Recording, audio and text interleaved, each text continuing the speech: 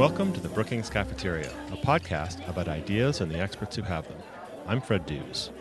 On September 19th, during the United Nations General Assembly in New York, the UN will host a Heads of State and Government Summit to address the issue of refugees and migrants worldwide. The plight of Syrian refugees is of particular importance. Since the outbreak of civil war in Syria over 5 years ago, an estimated 11 million Syrians have fled their homes, with over 4.8 million leaving the country and the rest displaced within Syria. Neighboring countries such as Turkey, Lebanon, and Jordan have taken in the vast majority of these men, women, and children. Germany has registered over 600,000 refugees. The Obama administration set a goal of resettling 10,000 Syrian refugees. Here to talk about the moral and political dimensions of the refugee crisis are guest host Bobby McKenzie, a visiting fellow in our Center for Middle East Policy and a previous guest of this show, and Leon Wieseltier, the Isaiah Berlin Senior Fellow in Culture and Policy at Brookings. Stay tuned in this episode to meet a new scholar in our Brown Center on Education Policy, and then listen to a discussion with Don Kettle, author of a new Brookings book on reclaiming the progressive spirit of better government. And now, over to Bobby McKenzie and Leon Wieseltier. Thanks, Fred. We're grateful for your having us. And thank you, Leon, for being here with us. It's a pleasure, Bobby. Leon, I'd like to talk to you today a little bit about the situation in Syria. Would you mind giving your views on where you see things stand right now? I wouldn't mind at all. They're minority views, so I'm happy to proliferate them far and wide. I think that the disgraceful policy pursued by the Obama White House in Syria is bearing its inevitable fruit. I think that we are further and further away from the political settlement that we want in Syria, primarily because we refuse to use the military force that would change the facts on the battlefield, that would actually be the condition for the diplomatic solution that they want. We are standing by idly as atrocities multiply. We have allowed the Russians to exploit the vacuum that we created in Syria, the big power vacuum, I mean. And we're watching Putin almost unbelievably emerge as a regional power and even a global geopolitical power. And Syria is one of the places where he's, shall we say, signaling his intentions for the next period in Russian history. The refugees continue to pose a huge threat to the countries around Syria in which they found haven. The refugees in Europe continue to seem to be marooned in various places.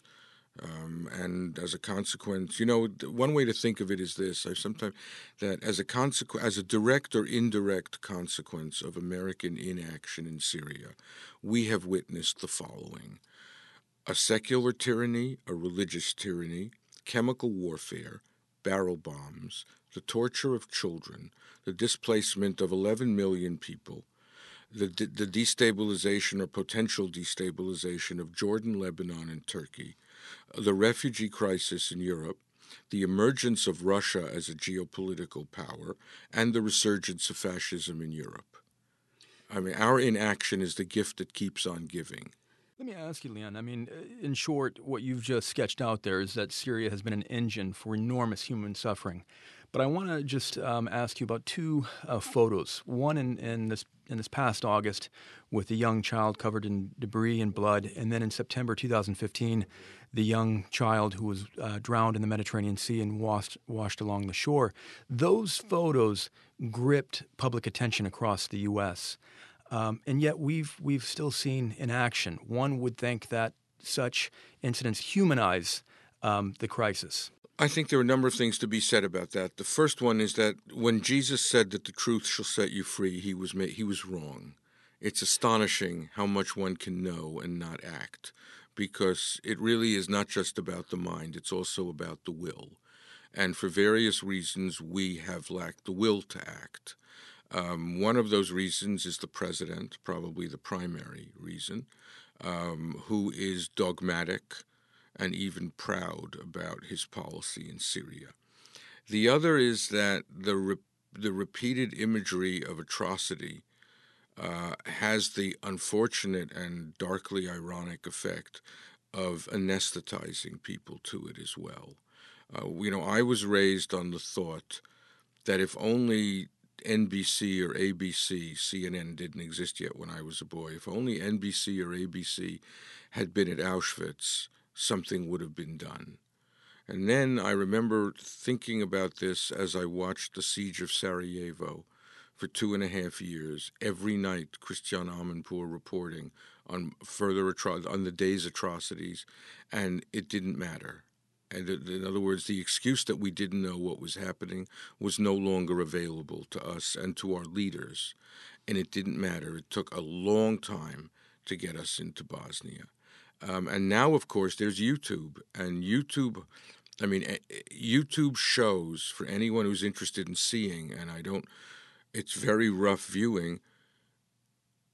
All the atrocities we're talking about.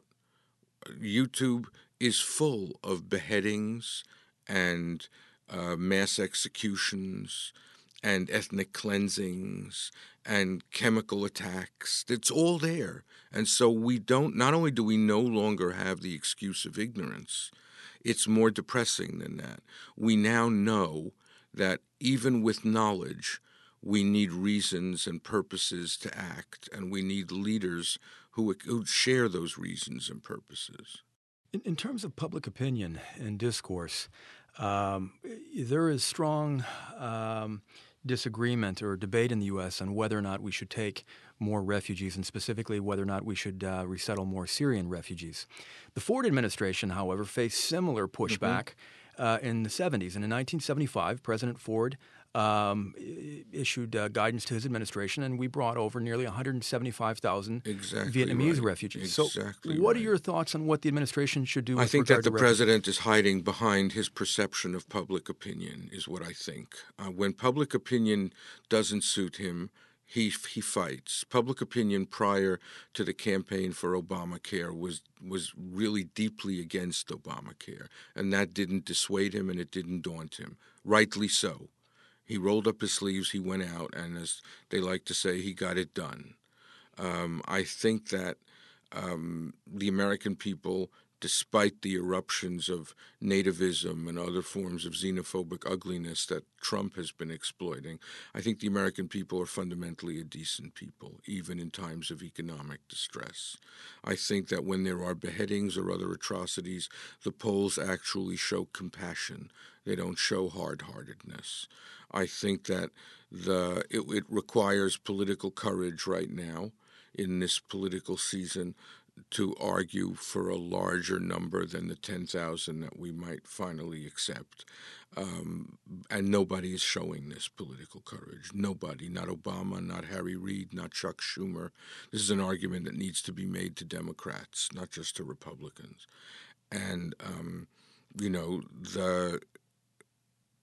it is a matter of national honor. It has to do with the very essence of this country and its public philosophy, that we offer refuge to the oppressed and that we welcome immigrants because they refresh our society in every way, and they are our strongest barrier against social decadence. I'd suspect that the administration would push back and they would say, well, we resettle 70,000 refugees a year. We've taken 800,000 refugees since 9/11. We've resettled more refugees through formal channels than any other country. What would you say to that? I would say that the Syrian refugee crisis is just that. It's a crisis. It's an enormous crisis. And that the number of 10,000 is a parsimonious number. We are a large country, and even now we are a prosperous country, and we are a good country. Canada has taken close to 30,000, which is not a spectacular number. But Canada, the government, has arranged all sorts of structures for the reception and absorption of these refugees, and Justin Trudeau actually went to the airport to meet them. Can you imagine Barack Obama going to the airport to meet refugees? It's almost out of the question. And that would create a moral climate in which the citizens of this country recognize uh, our obligations. Remember, the thing about refugees is they also have rights. We're not just talking about charity here. They also have rights. And and the plight of the Syrian refugees is partly, not completely, but partly the result, the fault of Western inaction against what Assad was doing to his country. They are fleeing a situation, quite rightly, that we had the power to prevent, had the interests to prevent it, had the values that would justify prevention, and nonetheless did not lift almost a finger to prevent it. I also suspect that the administration would say that as a result of all of this, they are trying to move things forward. They are putting forward a rather large summit in September at the UN General Assembly. What would you say to that? Do I you would think it's say enough? that there's a long history of summits and conferences about refugees and people in trouble. I think that what really will matter is whether or not the administration will have the courage to take in a substantially larger number of refugees, and whether or not the administration will have the courage to explain to Congress and to the American people why it would be doing so. And specifically, what I have in mind is that whether or not the administration would finally have the courage to explain to the country why Syrian refugees pose almost no security risk whatsoever. The administration, including the president, has not pushed back in any significant way against the fear that some Americans have. And it's an irrational fear, but it's not a fear that's too hard to understand, that somehow we'd be letting in people who want to kill us. And that's just not the case. And it's worth noting, of the 800,000 refugees that the U.S. has resettled since 9/11, only five have been arrested on terrorism charges. Absolutely. Most of the terrorism that happens in this country happens by people who live here, not by people who come here. Anyway, as I once said at a meeting, between 1880 and 1924, the United States took in 4 million immigrants from Italy. And with those Italian immigrants, we got Enrico Fermi and Joe DiMaggio and Fiorello LaGuardia and Frank Sinatra and Al Capone. And does anyone in their right mind think that the Italian immigration to America was a mistake, a colossal mistake, because we got the mafia? Sure. I mean, the people who talk this way are actually people who oppose immigration and the admission of refugees on other grounds. I mean, we're talking about nativism here, not about national security fears. Donald Trump has certainly tapped into that this election cycle. Very happily. Do you think that the administration should be responding more forcefully to that? I don't think the administration should be responding more forcefully to Trump, but I think that given the astonishing number of deportations that the Obama administration has presided over, given the absence of immigration reform, given the president's cold-heartedness, stone-heartedness about Syria, given the preposterously, shamefully low number that we've agreed to accept. We'll see if we live up to the 10,000. Given all this, the White House is somewhat complicit in creating a climate in which the denigration of immigrants and the delegitimation of refugees becomes part of the discourse. I'm not blaming Obama for what Trump is saying. Trump is to blame for that, and so are the 14 million people who voted for him in the primaries. But there is almost nobody speaking up on the other side in a full-throated, unembarrassed way without any to-be-sure sentences about the historical and moral primacy of immigrants and refugees to this country. You and I put together a couple of events this year, Yeah, February 19th. You and I organized an event with Syrian American leaders, and later that day, in a very public way, we had a discussion that you moderated with Syrian refugees. Would you talk a little bit about not only those events, but how interactions with both Syrian American leaders as well as Syrian refugees has colored your own thinking on the situation? Well, as a consequence of my engagement in this issue, I've met some of the most remarkable people I've ever met.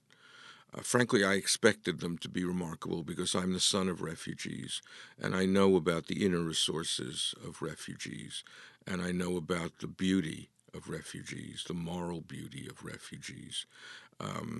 They are extraordinary people. They are people who never give up. They are people who start again and again and again. They are people who are prepared to lose everything for the sake of their children.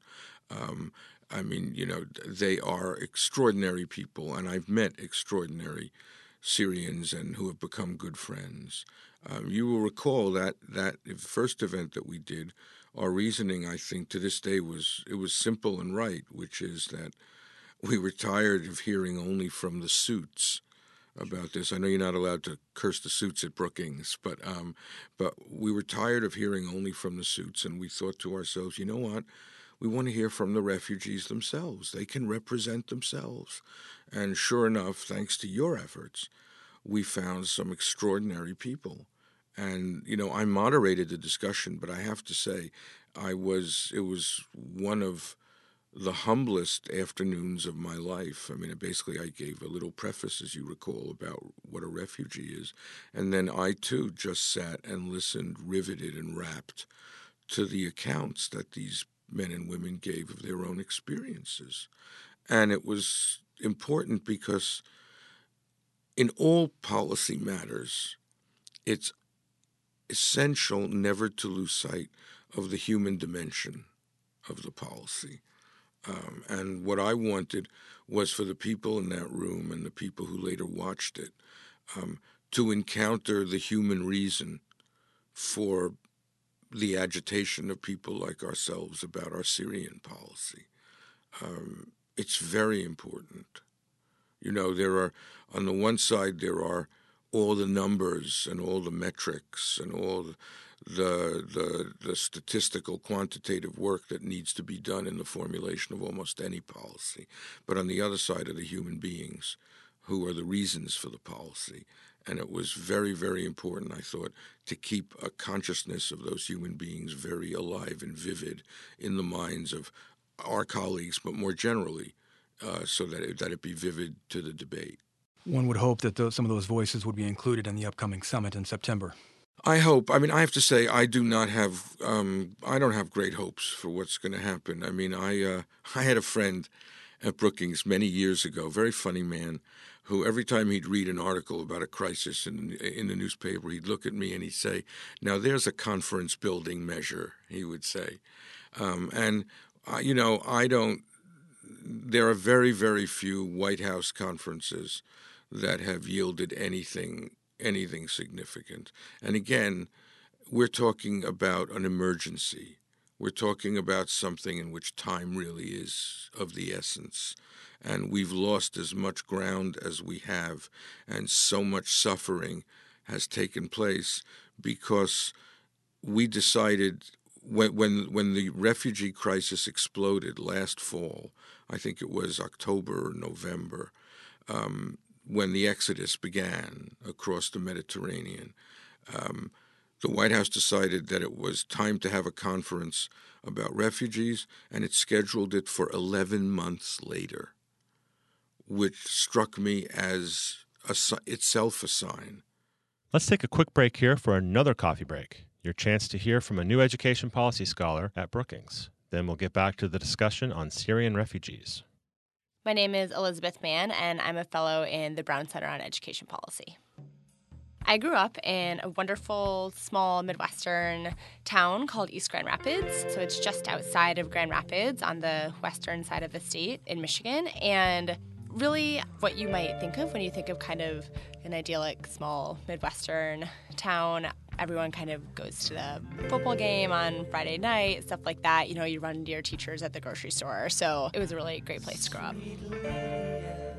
I grew up with my mom and my dad, but my mom spent her career as a public prosecutor. So that really was kind of a window for me into how government works and how it can be a force for good for a lot of people.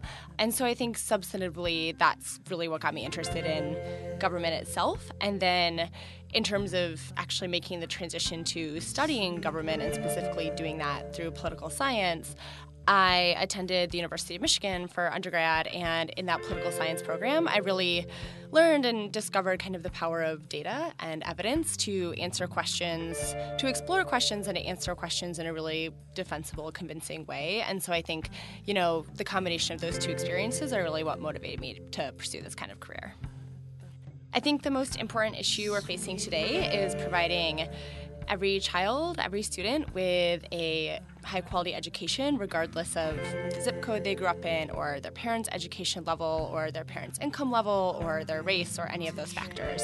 And this is, I think, a pressing issue that we all, as a society, really kind of collectively need to be responsible for. And so, obviously I'm at the Brown Center. This is what my work focuses on. But kind of more on a personal level, how I, kind of what this means to me. I was privileged enough to attend public schools, K through 12, that were really high quality. My family, my sister and I never had to wonder about which school to go to. It was kind of a given that we could just go to our local school and that would prepare us, to succeed. And that's not true for a lot of communities and for a lot of students. And that's something I saw firsthand. So I was a teacher through Teach for America in Miami, Florida. So I taught middle school for 2 years. And that was a really formative experience for me, both personally and professionally, just kind of seeing, that contrast, especially between the really excellent public schools I went to and then public schools that a lot of students attend that, unfortunately don't serve them as well as they deserve. What I'm most interested in right now is the implementation of the Every Student Succeeds Act. So this is the federal education law that replaced No Child Left Behind. So there's, been a lot of policy change kind of as a result of that transition. In particular, what I'm really interested in is the public notice and comment period that comes along with rulemaking after a law is written. So I think that rulemaking and the regulatory process is something that's incredibly important in terms of actually how policies get written and implemented after a law is passed. And I think we don't know enough about that part of the process. So for me, what I'm looking at right now is particularly during the public comment period, what interest groups, what members of Congress, what members of the public are participating in this regulatory process and are giving their feedback on these proposed rules that the Department of Education is issuing. And then, on the other side of that, who is the Department of Education listening to? So what, who's getting influence, whose views are being expressed, and the policies that we're actually seeing come out of this rulemaking process. And now back to Bobby McKenzie and Leon Wieseltier. The situation in Syria, the refugee crisis is a direct result because of the situation in Syria. Absolutely. Looking forward to the next administration, what do you hope to see? I hope that Hillary Clinton, who I expect will be president, will act on her interventionist inclinations. I know she's not allowed to say that she might, certainly not in the Democratic Party right now, but I'm hoping that being someone who is not only not afraid of the use of American power, but has seen American power used for good in her lifetime and believes in the possibility of its being used for good, I hope that a safe haven is created. I hope that a Syrian rebel force is armed. I hope that we complicate Putin's calculations significantly. I hope that we get back into the arena. And as I said, I understand the view that there is no military solution to the Syrian war. That is almost certainly the case.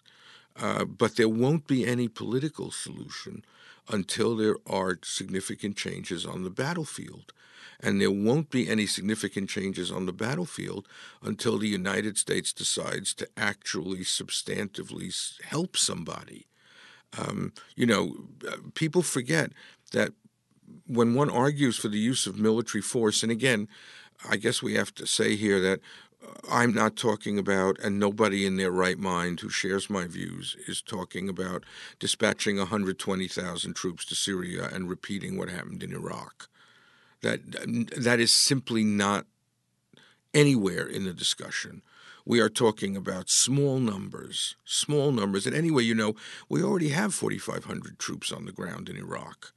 I mean, the idea that, there are no boots on the ground and Obama ended all the wars and yippee-ki-yay, that's not an accurate analysis.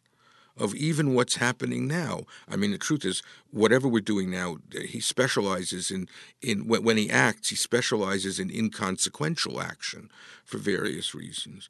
But I'm hoping that Clinton understands that it's not too late, and that people in Syria, in the region, in Europe, are waiting for the United States. They're waiting for America the way they've been waiting for Godot.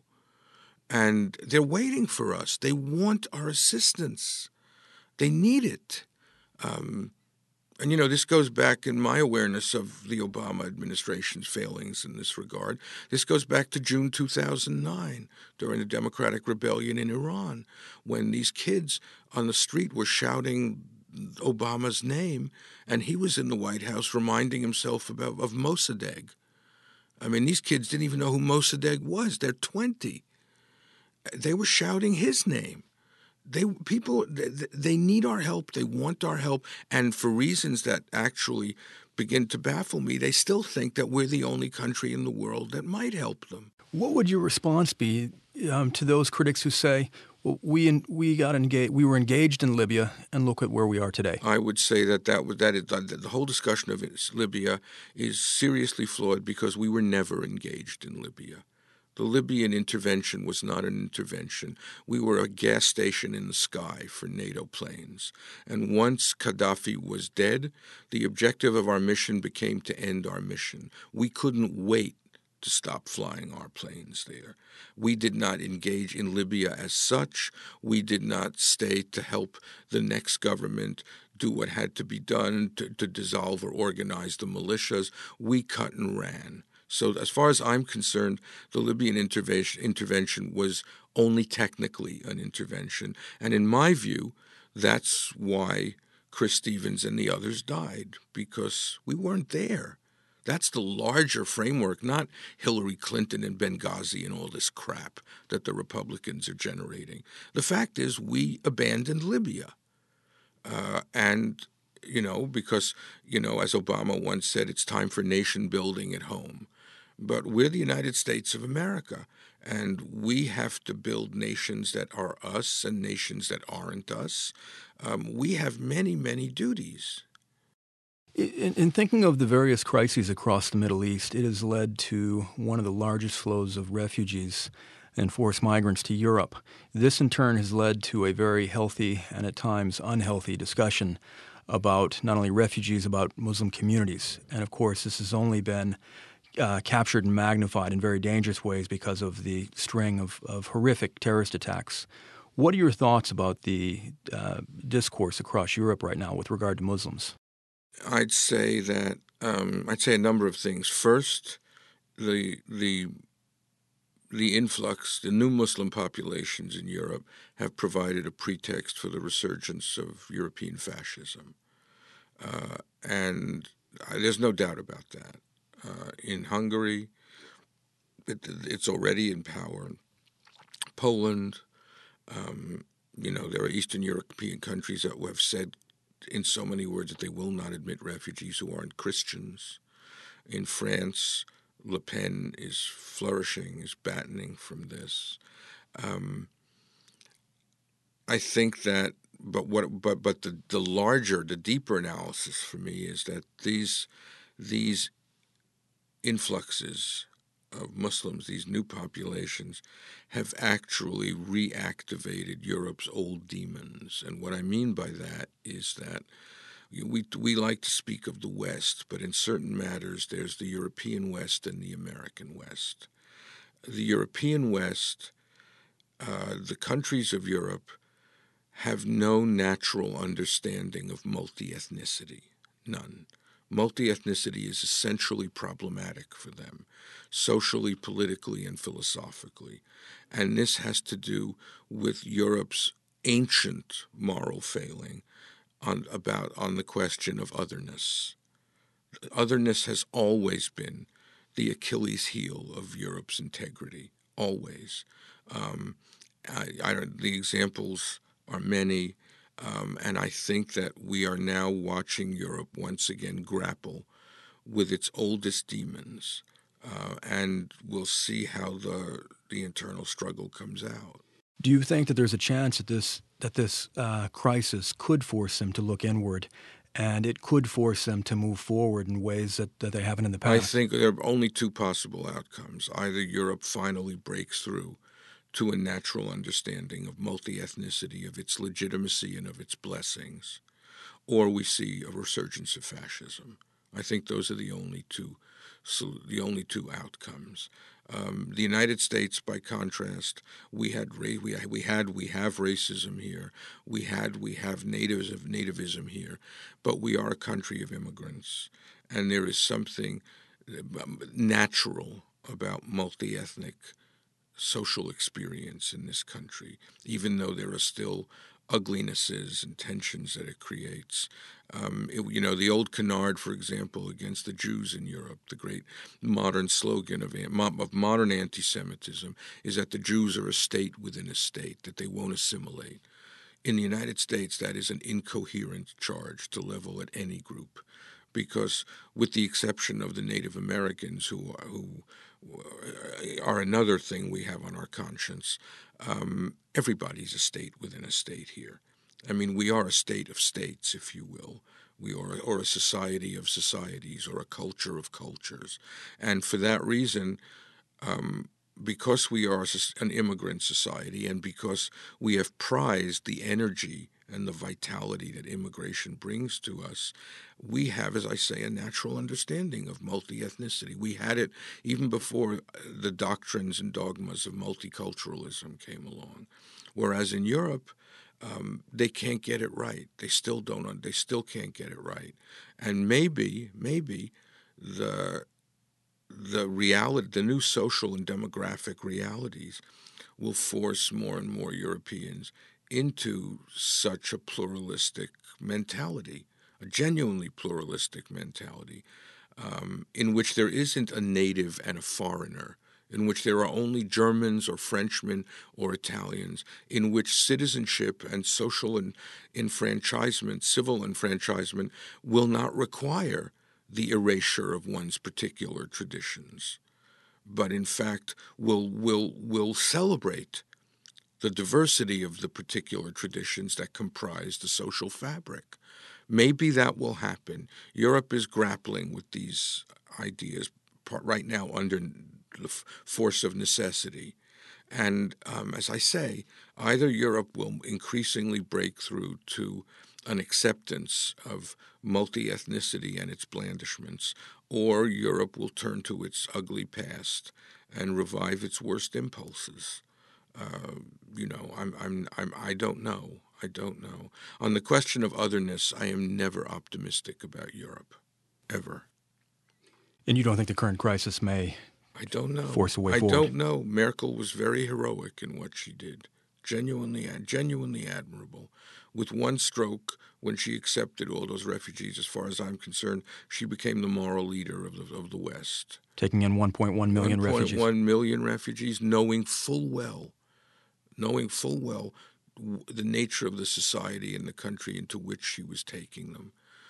It was an act of genuine decency and genuine courage, one of the most exhilarating acts that a politician has done anywhere in my lifetime.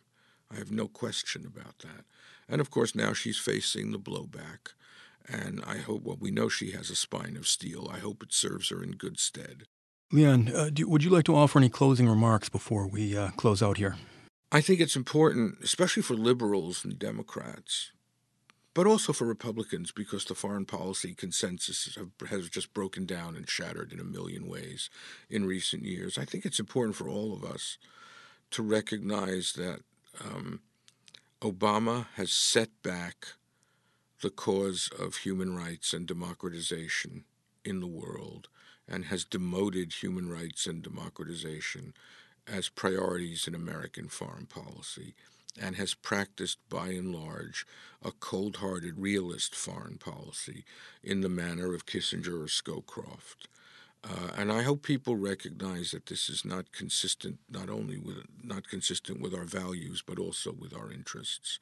And therefore, I hope that the change of administrations would be an occasion for a restatement or a rethinking of the first principles of liberal internationalism, I think that many of Obama's assumptions about the obsolescence of some of the premises of our foreign policy since the Second World War and through the Cold War, I think those assumptions of his are false and that they've had bad effects for us and for other people. And I think that, I hope that the new administration would be the occasion for restating a certain classical liberal internationalist idea about America's role in the world. It's an idea that needs restating because, it's 2016 and there are a lot of young people who don't really know what I'm talking about and who think that all they need to know about American foreign policy is what George Bush did in Iraq in 2003. The way an earlier generation of young people, which is my generation, for a while thought that all you needed to know about American foreign policy was what Johnson and Nixon did in Vietnam. And that would be the primary model and the paradigm, and all foreign policy conclusions would flow from that.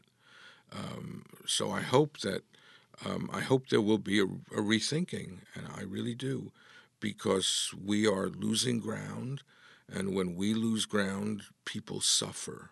All around the world, they suffer. So for both strategic and moral reasons, we need to freshen our sense of purpose up. With that, Leon, I'd like to thank you very much for your insights in this very bracing conversation. It's a pleasure, Bobby. Thank you.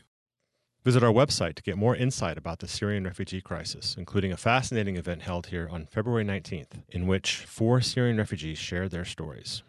Our final part of this episode is Bill Finan's interview with Don Kettle, author of the new Brookings Institution Press title, Escaping Jurassic Government, How to Recover America's Lost Commitment to Competence. In it, Kettle shows how we can strengthen governmental effectiveness and shut down gridlock.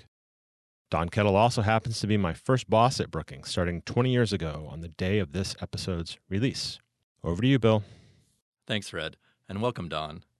Good to see you again. It's great to be here with you.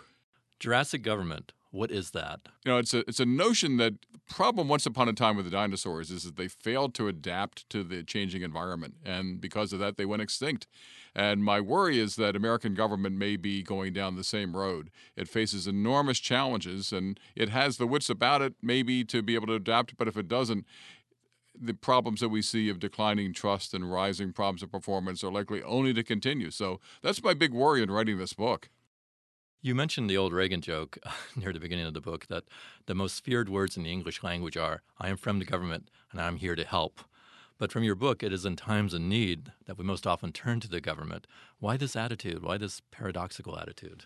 It's in some ways it's eternal. It almost goes back to the dinosaurs because people have never liked government. They've never liked authority. They've never liked people telling them what to do, and they certainly don't like paying taxes. But on the other hand, when big problems develop, they turn to the government first. It's always a question of, well, why wasn't the government there to try to prevent it? Why can't the government solve these problems for us? And so the big challenge is trying to figure out how we deal with the fact that we really don't much like government, but we sure like and appreciate and even demand government to solve our problems for us. You have a lot of examples in the book, and one of them that struck me was the Texas wildfires that occurred in 2011 that seemed to illustrate this paradox nicely, both at the state and the federal level. Yeah, it's a fascinating case because here's a situation where this is from a part of Texas where the anti-government movement had been about as strong and as lively and vibrant and loud as it was anywhere in the country. And had a member of Congress as well as citizens who were saying, just get government out of our hair. But then some wildfires started. And then the problem was, well, why isn't the federal government here to try to put the fires out? There are tankers out there that are available. Of course, they were out putting out other wildfires in California, but the Texas congressman demanded to know why it was that they weren't there in Texas. So finally, as a way to try to solve the problem, the Forest Service redeployed the tankers, and about 98% of all the land that they spent time trying to extinguish turned out to be state land, which wasn't the federal government's responsibility to begin with. So it's an important lesson here. Everybody wants small government, but when problems come, boy, they sure expect government to come and try to take care of the problem, even if it's not the level of government that's responsible for it to begin with. We have this broad sense of government without being very finely defined about who it is who's really responsible for what. There's also an element of private contractors in there, but I want to come back to those Right. in a moment. And keep with this issue of risk. In your book, you have this sentence: "The management of risk has become one of the most important foundations for the expansion of government since the 1800s." Can you explain what you mean by that? And it's this really interesting puzzle about risk. What is it that we actually expect that government will do for us? What kind of problems is it responsible for solving for us?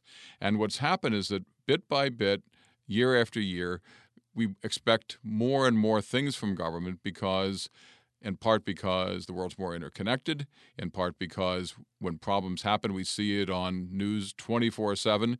But we really expect government's going to step in and solve problems because we see more risk in more places all around us. And when that happens, our expectations for government's response have grown. So that part of what it is that is responsible for the rise of government and for the rising challenges of government's performance is our rising sense of risk, the things that are out there that could hurt us, that could scare us, that we want to have government try to solve. And it goes everything from the financial crisis and the stability of our banks to just our ability to be able to cross the street safely. And the more we see risk, the more we expect government to step in and try to manage it for us on our behalf. Of course, without making government any bigger in the process. We don't want government in our nose, in our face, taking our money out of our pockets, but that rising sense of risk is responsible in many ways for government's rising role in our lives. You mentioned some government programs that are large and that we need, and as you put in the book too, that simply must work, that we have to have. Can you list some others? You mentioned one just a moment ago, but in the book you mentioned air traffic control, veterans care, but there are others beyond that too. Sure, and if you just think first about how much, whenever we get on an airplane, we count on government working. Most of it's unseen, but we have inspectors who take a look and make sure that the plane itself is safe. We have air traffic controllers, some of whom work in buildings without windows, who make sure that the plane, as it takes off, ends up taking us to where we need to go and gets us back on the ground safely. We expect good care for veterans who have served our country and then turn around and make sure that they get the kind of care that they need. We expect good weather forecasts to make sure that if storms threaten, that we know what to do and how to plan and how to prevent ourselves. We expect the government to step in if disaster should strike with a FEMA that is strong and effective and vibrant, not too big, not too powerful, but there when we need it. We have examples everywhere where simply we take government for granted, except when we need it. And when we need it, we sure expect it to be there. Why can't private entities take over those jobs that you just mentioned, those risk management jobs? Yeah, and in a lot of cases, in fact, the private sector is a huge and growing part of what it is that government actually does.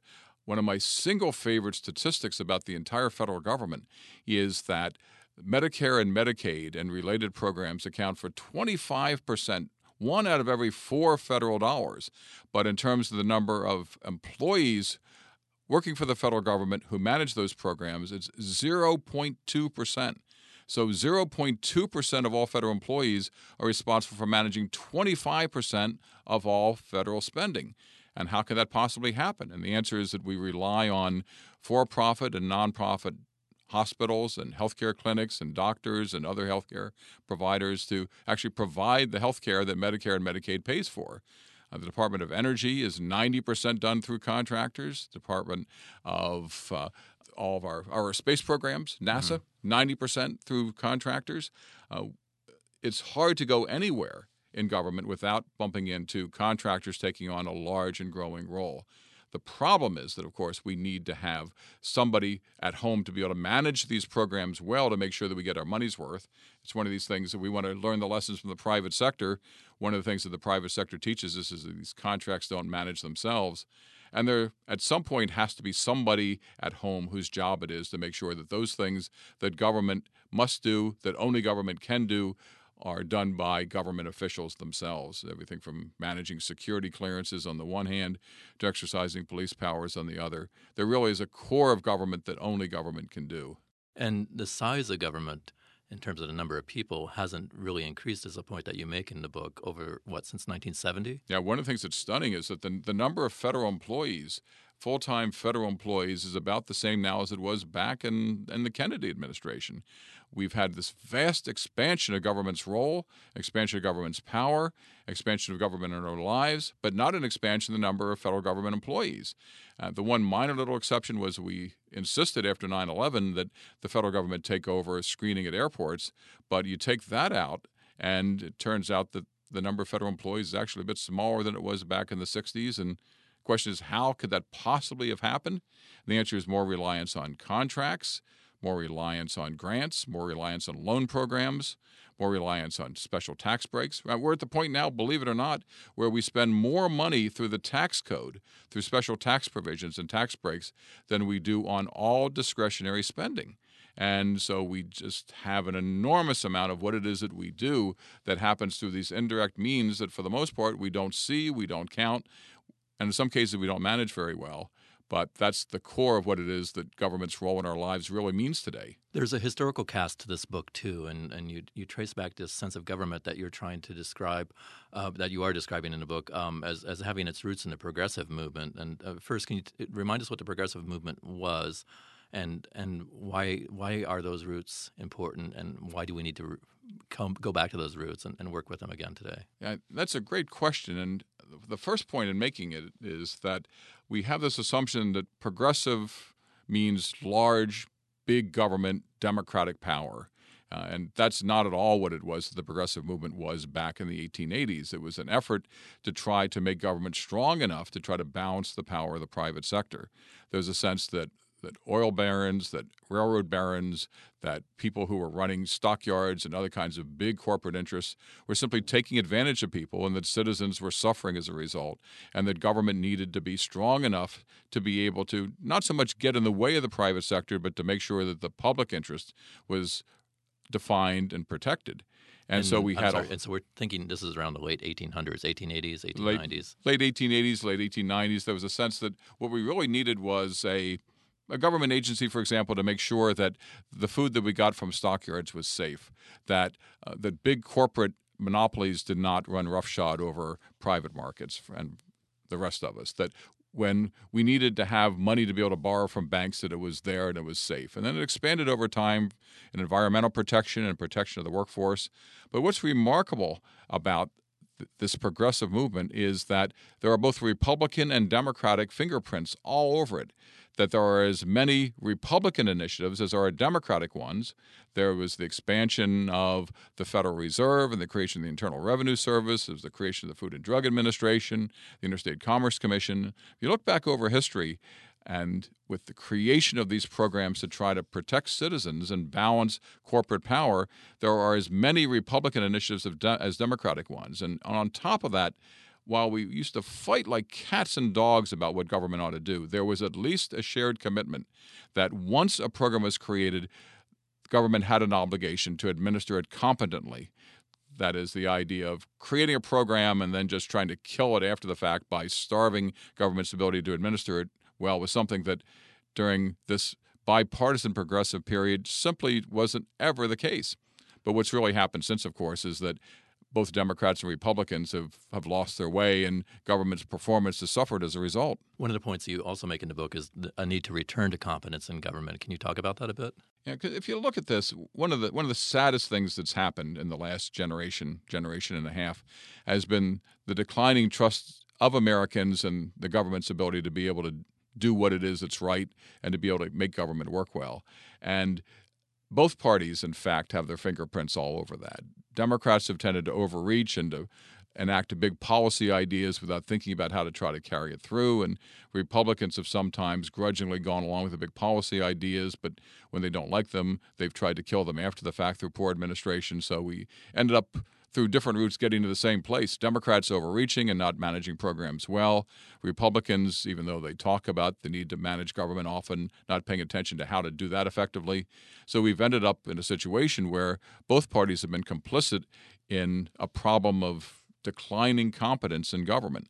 And it's a serious problem. We see all the time programs that just don't work well, don't work as well as they should, as well as we expect them to work. We don't trust government as much as we used to make sure that government, in fact, operates as it should. And as a result of that, this question of declining trust and declining competence have gone hand in hand and have set the stage for a lot of the really nasty politics that we've seen. And that's, in the end, just not good for anybody. One of the areas in terms of bringing competence back is people. You mentioned there needs to be a real focus on people and skills. What do you mean by that? Well, the interesting thing about this is that we used to think about and still think about government largely in terms of its size, as how many government agencies do we have, how much money do we spend. We tend to think of it about as the number of programs that are created, but in terms of really making government work well, the crucial piece increasingly is the skill of the people inside government to do government's work. There's almost nothing that government does that any one government agency can control. Most of what government does is increasingly interwoven between the public sector, the private sector, the nonprofit sector, and maybe even the global world out there as well. And so if we're going to try in the information age to find a way to manage government effectively, we need smart people with the right skills in the right places at the right times to be able to leverage what it is that government does. It's not only a matter of managing contracts, but about managing these complex partnerships that are increasingly responsible for making sure that government can do what it is that we expect it to do. And the only way to do that is to have smart people to be able to do it. And that's the real tragedy of the war against bureaucrats that increasingly we've seen coming, especially out of politicians campaigning for office. That brings me to a final question. We're on the eve of one of the most contested elections in American history, and on either side is the idea that government doesn't work and should be torn down, rethought, revolutionized in many ways. How do politicians bring the idea of government as you see it, as big government that works for the benefit of the people, how do they bring that to a voting populace that seems to be intent on something very negative? Well, it's easy for us all to believe that, boy, government just doesn't work, and the only way to do it is just to blow it up, that what we need is somebody who can come in from outside Washington and just shake it to its foundations. But it's one of those cases where we looked at the problem, and actually the problem, to a degree we don't recognize, is us. It's what it is that we expect and our willingness to try to invest in a government that's competent to be able to make things work. And the big challenge that's facing us in this election in particular is that I think we need to double down on competence, that the next president, whoever he or she may be, is going to face a Congress that is just not going to be very interested in trying to give quick wins. And that's going to be true of whether it's Trump or Clinton. That means that the success of the next presidency is going to depend on the president's own ability to be able to leverage the executive branch. And that, in turn, is going to require a return to competence and a focus on getting results. Because if that doesn't happen, then the next president's likely to be the insider that the candidates in 2020 run against all over again. And at some point, we're going to have to learn the lesson, which is that if we want government to work and we want what we want from government, we're going to need a government that has the skills to do what it is that we need to get it done. Thanks, Don. The book again is Escaping Jurassic Government: How to Recover America's Lost Commitment to Competence. It's been a great pleasure having a chance to talk with you about it. Enjoyed it. Thank you. You can get a copy of Escaping Jurassic Government on our website. And that's all for this edition of the Brookings Cafeteria. My thanks to audio engineer and producer Mark Holscher and to producer Vanessa Sauter. Bill Finan does the book interviews, and design and web support comes from Jessica Pavone, Eric Abalahan, and Rebecca Weiser. And thanks to David Nassar and Richard Fawal for their guidance and support. You can subscribe to the Brookings Cafeteria on iTunes and listen to it in all the usual places. Want to ask a scholar a question? Send an email to bcp@brookings.edu and I'll get an answer for you. Until next time, I'm Fred Dews.